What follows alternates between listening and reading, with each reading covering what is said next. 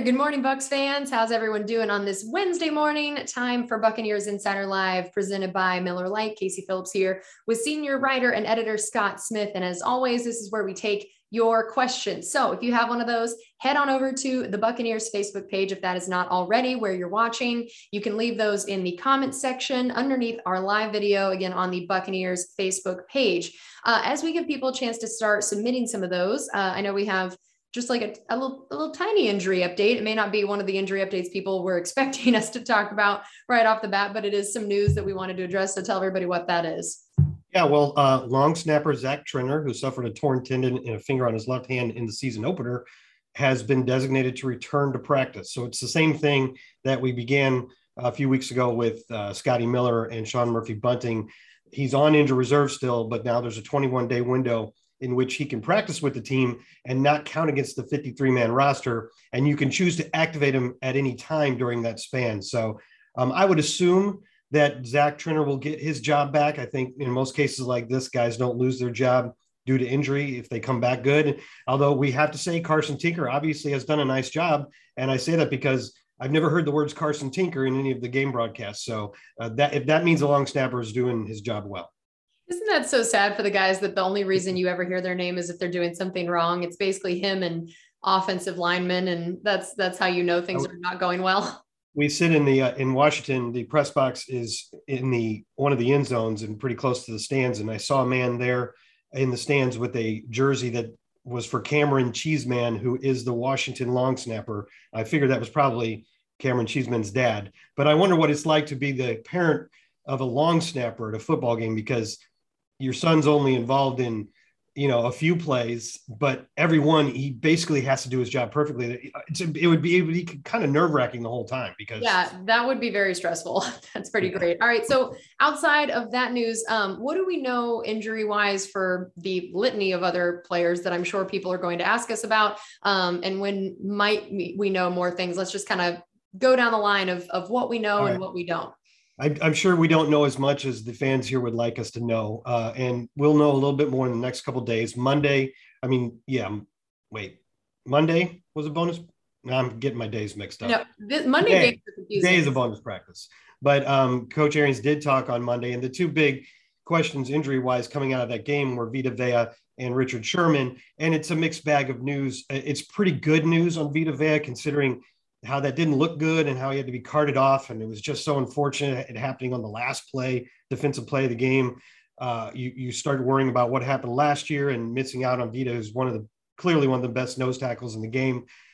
He has apparently a bone bruise and a slight, as coach put it, a little MCL injury. So it's not like a torn ACL, which would be season ending. Coach Arians said he's not sure about this week, but it's not apparently long-term. So I would be surprised. And I don't like to speculate too much on injuries, but even an MCL injury usually keeps a guy out for a week or two. And the Richard Sherman apparently doesn't look real good because coach said he would not be back anytime soon. He suffered a calf injury in warmups before the game, but after the inactives had been submitted, so the Buccaneers had to play a man short, essentially. Yeah, just the worst possible time to suffer an injury at that point. I think the injury stuff is interesting. What do you think in terms of the different injuries we've had, of which ones seem to be impacting the team most, and which ones do you think will be the most important to come back as quickly as possible? Well, when we talk about these injuries, we have to acknowledge that every team has them. We probably don't have more than the average team. And, in some places like the offensive line, it seems like every time we play another team, they have one or two guys that are out or just coming back. Our offensive line, knock on wood, has enjoyed a lot of good health this year and last year as well. But we have a concentration of injuries this year at cornerback, and now Richard Sherman gets hurt. Dee Delaney suffers a concussion. It's been difficult. It's been sort of impressive the way they've been able to use different guys and keep the defense relatively solid. But it hasn't been easy to deal with, and now there'll be more shuffling. But maybe Sean Murphy-Bunting will be back this week. He's been practicing. He practiced with the team all last week. He might have been close to being activated. I think Coach Arians is just concerned that he is back to completely utilizing his arm where he had the dislocated elbow.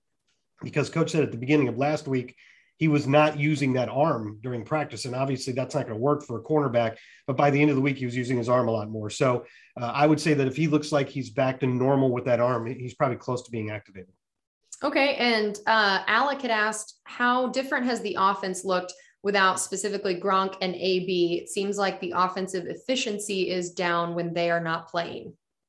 Yeah, I think to some extent. I mean, it depends. I mean, we were still pretty good against Chicago. I can't remember. I know Gronk wasn't in that game, but I can't remember if AB was. I don't think so. It takes away two weapons that obviously Tom Brady is very comfortable with. Obviously he has a comfort level with Gronk because the Buccaneers have pretty good tight ends in Cam Brate and OJ Howard, but we're really not getting a lot of production out of those positions. Cam Brate did catch a touchdown in this last game, which was great to see. But and then with Antonio Brown, he does have that. I mean, he just runs good routes. He has a lot of run after the catch ability. He can play on the outside and go deep. He can take short passes and do a lot with them. And I just, guys like Jalen Darden and Tyler Johnson are just at the beginning of their career figuring things out like that. And Tom Brady knows if he puts the ball in Antonio Brown's hands, there's a good chance something good is going to happen. So I do think it has hurt the Bucs offense. But I mean, let's not get too greedy here. We did come off kind of a unfortunate performance in Washington, but the Buccaneers are still third in the league in scoring, and I think first or second in passing. So the offense is still working, but I do think it will be a lot better with those two back. Okay. And Mark had asked, how is the spirit or mindset of the team? Do you see this snowballing into something bad, or it just being this one little stretch? I really don't. I don't see it snowballing. I think the guys are a little irritated right now. I think they're mad at themselves, and I'm sure there's some guys, veterans, maybe trying to get everybody on the same page and get them to start playing more disciplined football. I think they're probably irritated because they thought that this problem would be fixed coming out of the bye, and then it wasn't. So I just say they're a little irritated right now, but I don't think this is going to snowball. I really don't. I think these are things that the Buccaneers can correct, and all the pieces are still there, especially some we're going to get back for the Bucs to be playing at a high level. And I truly do think that's what's going to happen down the stretch. And there were some good signs on defense. Obviously, the big problem on defense in Washington, and it's not something I think will be duplicated, is that they just couldn't get off the field on third downs. But they only allowed 4.5 yards per play. If they had been able to get off the field on 4 or 5 of those third downs, the game would probably come out a lot different. But you also saw 5 sacks. We've been looking for more of that, especially against a mobile quarterback. You saw Levante David make a big play. Devin White had several big plays. And we've been looking for more big plays out of those inside linebackers. I actually think the defense is poised to do a lot better down the stretch, especially if we get some of those corners back. Yeah, I think that's a great point. It was so good to see Devin make some of those splash plays, because I think even while there were games that he did everything right in terms of being where he was supposed to be or whatever, we'd gotten very spoiled by him making some big plays and getting some of those big stats. I think it was great to see him get those sacks in there.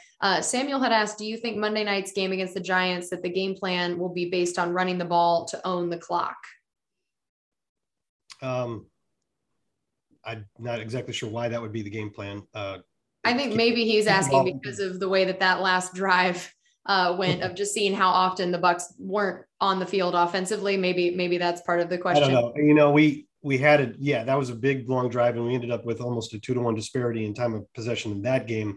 But that hasn't really been an issue for the Buccaneers this year. Before that game, they were averaging about 32 minutes of time of possession. So, I think the Buccaneers are going to do what they always do, and they're going to want to try to be balanced, run the ball efficiently enough that it makes your play action game have more bite to it, and run the ball more if you get a lead.